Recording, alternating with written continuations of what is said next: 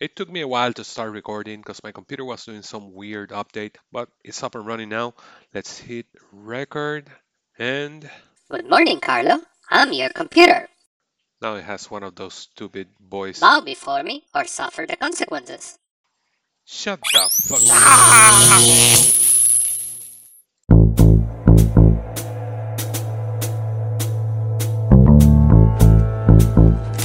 You got 5 seconds to tell me where you buried the loot. Where's the loot?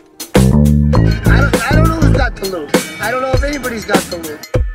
I'm setting up a guy who's incredibly important to us who's going to tell me where the loot is. Where's the loot? Hello, looters. Welcome to the Movie Loot, the podcast where we share the best, greatest, most entertaining, and/or weirdest film loot you could find. My name is Carlo, and we'll be sharing the loot today. And we're on episode 54, and this is actually our 2-year anniversary. Our very first episode came out on February 1, 2020, so happy anniversary to us. But before we get into today's loot, let's give some promos to our previous episodes. We have our latest episode, The Silent Loot, where me and my guest Brian Scuttle talk about silent films, the birth of cinema, its evolution, and growth. Really love recording that, so thanks to Brian for his time. Dylan Dreher, who shared his favorite silent film for that episode, got back to us and said, "Thanks for the shout out, guys. I love silent films, so I enjoyed this. I am a stop motion filmmaker myself and make narrated silent work." And he included a link to one of his works called Subconscious Boyish. It's a 7-minute short. We just shared it on our timeline recently, so feel free to check it out. It's impressive work. Thanks, Dylan. Back to our promos. Before that episode, we had special episode 9 dedicated to the prologue of The Fellowship of the Ring, and episode 52, the December Loot, where I closed the year talking about what I saw that month, but also a bit about the best and worst I saw last year. As for today, since we're starting our year, we're going to try something a bit different for these regular or solo episodes. Whereas in previous episodes I share my thoughts on what I've seen, I'm going to try and focus on one of the best films I've seen during the past month and then give some quick thoughts on the others. So let's see how it works. The one I'm going to focus on is The Mitchells vs. the Machines. So let's go! Let it begin. The last humans must be here somewhere. Wait. They're coming.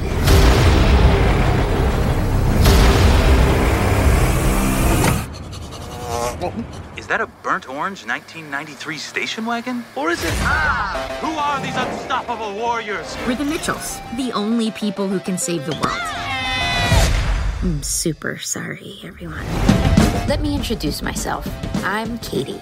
I'm sort of a weirdo. My parents haven't figured me out yet. To be fair, it took me a while to figure myself out.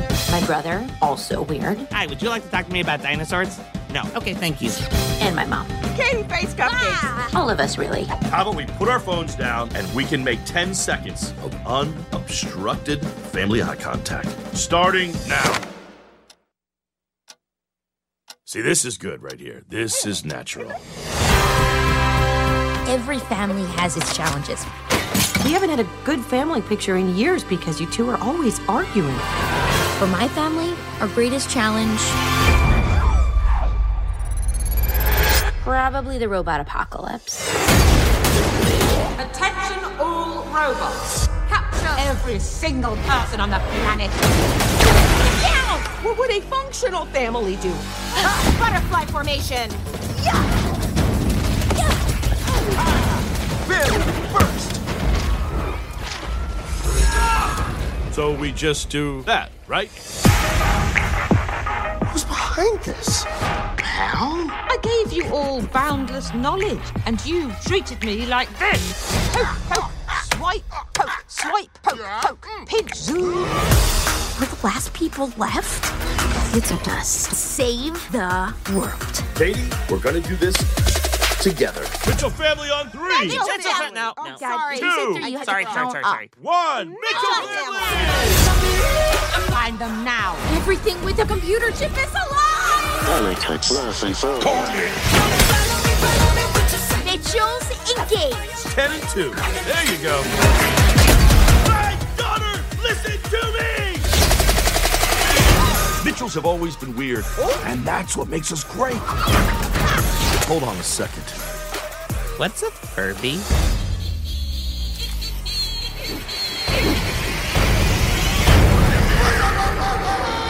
Why would someone build that?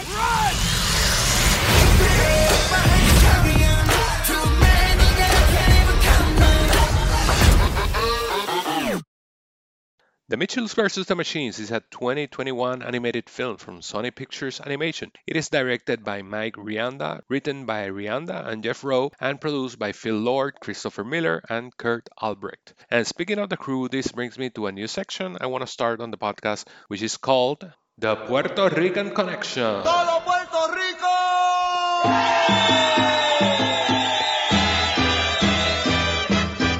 This is an opportunity for me to highlight the work of Puerto Ricans in cinema, and in this case I want to highlight the work of Guillermo Martinez, who worked as head of story for The Mitchells vs. the Machines. Martinez was born in Bayamón, Puerto Rico. He completed a bachelor's degree in design at the Escuela de Artes Plásticas in San Juan, Puerto Rico, and then a master's degree in animation at the Academy of Art University in San Francisco. Before working at Sony Animation, he worked at Laika Studios on films like Kubo and the Two Strings and Missing Link, and then in Cartoon Network, where he worked on the animated series We Bare Bears. After the success of Mitchells vs. the Machines, Martinez has a project in development with the studio, so bravo to Guillermo, who is our Puerto Rican connection.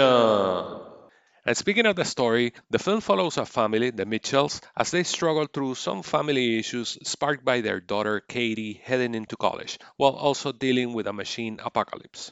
I was listening to a podcast where Rianda said the film came to be when Sony approached him and basically told him, do you have any ideas for a new film? Rianda was coming off the success of working on the show Gravity Falls, where he was a creative director and writer, so when Sony asked him, he started juggling some ideas and decided to use his own personal experience with his family as the basis for this film. And that's the main reason why I think this movie works, because that emotional core of the Mitchell family feels real. The focus of the film is on daughter Katie, voiced by Abby Jacobson, who frequently clashes with her old-school father, Rick, voiced by Danny McBride. But aside from the friction between them, you can pretty much feel that honest dynamic between every family member, from Rick and mother Linda to Katie and her younger brother Aaron. But anyway, the film starts as Katie is getting ready to leave for film school in California when she has a particularly bitter argument with her father. She storms to her room and Rick is left wondering what to do. And this is a recurring theme, at least it was something that resonated with me, but the uncertainty and insecurity of what to do now, I have no idea how to do this, how to solve this problem, and that is something that we can see across the film in multiple characters and multiple moments. Eventually, Rick decides to cancel Katie's plane ticket and take the family in a cross-country trip from Michigan to California in an attempt to have one final chance at bonding. But then the machine apocalypse occurs. But even with the machine apocalypse, the core of the film is how this family has to overcome seemingly insurmountable odds, external and internal, to save their lives, yes, but most importantly, their relationships and their bond. They might have no idea what they're doing, but still they're pushing through. And that is what resonated most with me from this film, that sense of a family trying to find their way across whatever it is they're going through. Maybe it's teen angst, maybe financial struggles, maybe a machine apocalypse. We feel like we have no idea what we're doing, but we still go on. And that's how parenthood works, to be honest. I've been a father for 3 years now, and no matter how much you prepare yourself and how much you think you know what you're doing, you don't. We're never sure of what will come up or how things will turn out, and every single day is plagued with the paralyzing fear of doing something that could ruin your children's life. And I'm sure that's how Rick feels, and how he doesn't understand this passion that Katie feels for movies and why he is so hesitant to encourage it. It's that fear of seeing our children fail or their lives ruined. On the other hand, I'm sure that's how Katie feels as well. I know it because I was a teenager too, and I know how it feels not to be sure what to do with my life, what I'm going to study, where I'm going to study, will I meet new people, will they accept me, how things will work out for me. And still, in both cases, Rick, Katie, and to a lesser extent Linda and Aaron, we all push through, despite the fact that we are all essentially winging it in life.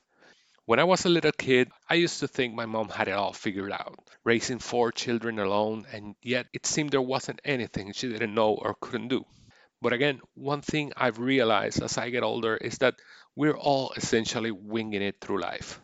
We have no idea what we're doing. Not me, nor Rick, and neither my mother. And although it might sound like a terrifying statement, it's actually reassuring to know that we're all essentially on the same boat and that we're all pushing through despite having no idea what we're doing, whether we're struggling with the tantrum of all tantrums or the machine apocalypse. And even though that's what mostly resonated with me, there are a bunch of other great things that the film does extremely well. From its frenetic and chaotic direction to the excellent combination of 3D and 2D animation, or the way it infuses bits and pieces of pop culture, or its commentary about our dependence on technology, or how awesome it is to have an animated film where the main character is from the LGBTQ community without that being the main focus of the film. All those things come together to form a truly rewarding experience. The reception for The Mitchells vs. the Machines has been widely positive. It has an approval rating of 97% on Rotten Tomatoes, an average score of 81 on Metacritic, and a rating of 7.7 out of 10 on IMDb. It has received numerous awards, and Rianda has already hinted at the possibility of a sequel, of course. If you want to check it out, it is exclusively streaming on Netflix, where it was on the top 10 streaming programs for a while. So this one gets the recognition of being the loot of the month. But on to the rest of the loot. A film from Jim Jarmusch. Jim Jarmusch was born in January 22, so I wanted to check one of his films, especially since I hadn't seen any. I even asked on Twitter what film of his I should watch first, and I was surprised by how dispersed the votes were across his filmography, which is a good thing, I guess. Anyway, the one that most people mentioned was 1986 Down by Law. This one was recommended by Michael Keating, Chris Watt, Mario Alegre, Emery Snyder, Movie Mad Matt, and Mr. Blind Penguin. And it was a very, very pleasant surprise. So thanks to all of you for bringing it up. When I was trying to decide what film to focus on this episode, I was torn between The Mitchells vs. the Machines and this one. The film follows three men, played by Tom Waits, John Lurie, and Roberto Benigni, that don't know each other, and yet they all end up in the same jail cell for different reasons. Even though they are all essentially different and can't stand each other at first, the film focuses on their interactions as they spend time together in jail and eventually decide to escape into the Louisiana Bayou. I really love how Jarmusch takes what is a seemingly formulaic premise and ditches the regular tropes of it, instead going for a laid-back and relaxed look at how the bond between these three different men evolves. He is helped in that by some great effortless performances from all three leads, some skillful direction, and a striking black and white cinematography by Robbie Mueller. Down by Law is currently streaming on HBO Max and the Criterion Channel, and I strongly recommend it. A film with a title that starts with the letters A or B. For this category, I went with one that was recommended by my friend Russell Osborne, the postman, at No Not Related, and he recommended The Block Island Sound from 2020. This film follows Harry, played by Chris Sheffield, a fisherman in Block Island that has to deal with some mysterious force that seems to be affecting his father's behavior and then his own, while creating further tension with the already strained relationship he has with his two sisters. Before Russell brought this film to my attention, I hadn't even heard about it, so I was surprised by how good it turned out to be. It is written and directed by brothers Kevin and Matthew McManus, and they managed to create a dread-filled atmosphere while maintaining the mystery of what is actually happening. I also love how they refrain from explaining too much. The performance from Sheffield is pretty good, as he makes you believe the struggle he's going through, as well as his gradual psychological and emotional decay. So Russell, thanks for this great recommendation. If anybody wants to check it out, The Block Island Sound is streaming on Netflix. A film with the number 1 in its title.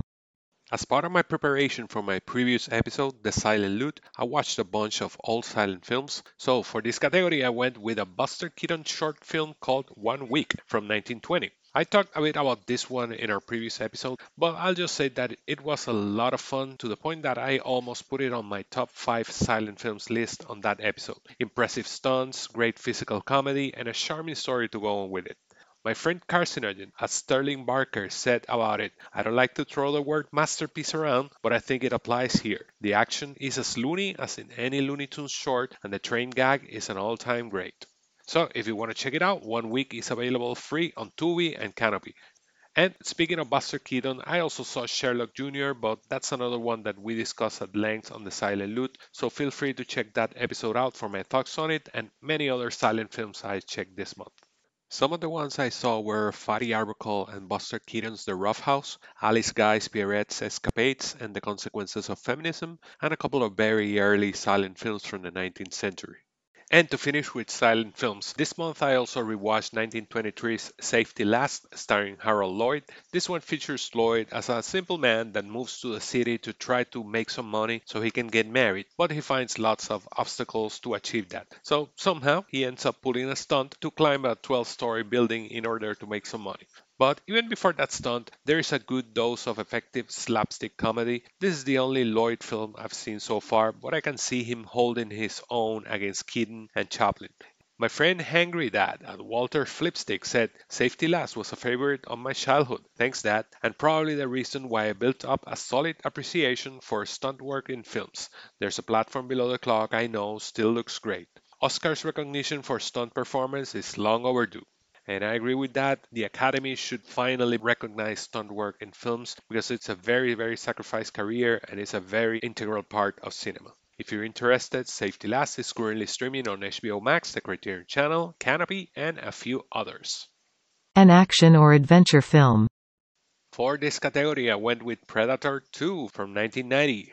I could have sworn I had seen this, but apparently not. Anyway, it takes the titular creature from the jungles of Latin America to the street jungles of Los Angeles in the midst of a gang war. I thought that change of setting on paper was a rather clever way to avoid just being a rehash of the first one.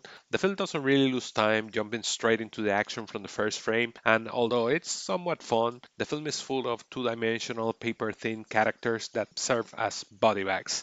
I still think the first half worked pretty well as far as action films go, but after the half-point mark, it started to stretch things a bit. I also feel like the film went against the themes of the original, which were more of a deconstruction of the macho action subgenre with a creature that was pretty much unstoppable, even for Arnold. Here we have a macho action film, period. Again, it's dumb fun, but not much else. My friend Brian Scuttle said Predator 2 definitely has some cringe-worthy stereotypes, but seeing Danny Glover take on the Predator is a treat, and director Stephen Hopkins knows how to do B-movie action. Hangry Dad said Predator 2 is a great follow-up to the original, loved the urban jungle setting, and it's as quotable as the original. The antique gun and xenomorph skull at the end were just too much for anyone to successfully build on, though. And Tim Dougherty said Predator 2 is crazy. Fat rails of cocaine, mayhem, and utter fucking chaos. And that's before Gary Busey shows up. So if you want to check it out, Predator 2 is available for rent in most streaming platforms. A film from Haiti. Haiti celebrated its independence in January 1, so I wanted to check out a film from there. I had a hard time finding one, but eventually settled on a documentary by Haitian filmmaker Raoul Peck called Profit and Nothing But, or Impolite Thoughts on the Class Struggle. The documentary is a snapshot of Haiti's economy at that time and how external interests have had an effect in the country throughout history. It might not be the best in terms of craft and technique, but it does succeed in presenting the harsh reality of this country through a collage of interviews, events, and recollections. I do think that the documentary lacks a bit of focus, but it does succeed in showing us a bit of how things are in this neighboring country. A freebie. Another freebie I saw was 2010's Devil. Based on a story from M. Night Shyamalan, the film follows a group of 5 people stuck in an elevator in an office building and how the tension between them escalates as they seem to be haunted by an evil presence. Director John Eric Dowdle manages to create an unsettling and dread-filled atmosphere in an enclosed space where you're really not sure who to trust. He is held by solid performances, especially from Bokeem Woodbine and Logan Marshall Green. Unfortunately, the overall effect is hindered by a clunky and unnecessary narration, the need to explain too much, and an awkward resolution. Still, it has its moments, so maybe you want to check it out. Maybe it'll work better for you. The first Best Picture winner you haven't seen. For this category, I went with 1933's Cavalcade. The film opens in 1899 New Year's Eve and follows the lives of 2 English families, the upper-class Marriotts and the working-class Bridges. As the film moves on, we see their lives affected by events like the death of Queen Victoria, the sinking of the Titanic, and World War I, among others. However, like a true cavalcade, you see things happen and pass along, and that's it. Since it spans 3 decades, characters come and go, so there's not a lot to get attached to, and the ones that are always present are more like spectators. This one had some moments, but it was overall a bit tedious and forgettable. The first film from any director you like. For this category, I went with the first film from blockbuster director James Cameron, and that's Piranha 2: The Spawning, or Flying Killers. The film is set in a Caribbean resort where people find themselves in trouble as genetically modified flying piranhas start attacking. Why? How? It doesn't matter. It's all just an excuse to put more women skinny dipping in dangerous waters while comically fake piranhas absurdly fly through the air attacking unsuspecting victims. Even though James Cameron was the director, he was originally hired as a special effects director. When original director Miller Drake was fired, executive producer Ovidio Assonitis promoted Cameron to director. So you can get an idea that this film comes from a rookie director amidst a troubled production. The script is mediocre, performances are weak, only the great Lance Henriksen has a fairly decent performance. But beyond that, it is dull, boring, and mediocre. So that was my January loot. If you can, please check out The Mitchells vs. the Machines, but also Down by Law and The Block Island Sound, and let us know what you thought of them. Now that February has begun, this is what I will try to watch this month. A film with the number 2 in its title, a film that starts with the letter C or D, a film from the They Shoot Pictures Don't They 1000 Greatest Pictures list, whose ranking includes the number 2, a film from the 1920s, a sequel, a comedy, a film featuring the name of a couple in its title, a film with an African American cast, a film from Lithuania, and a film from Ida Lupino.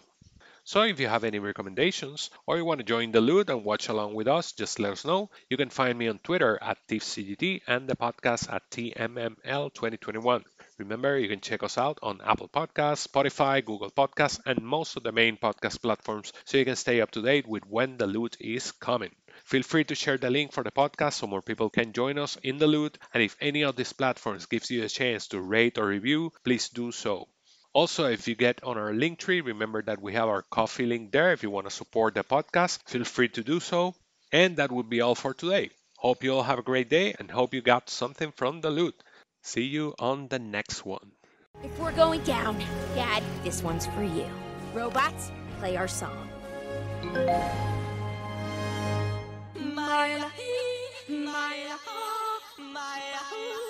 Come on. What is this?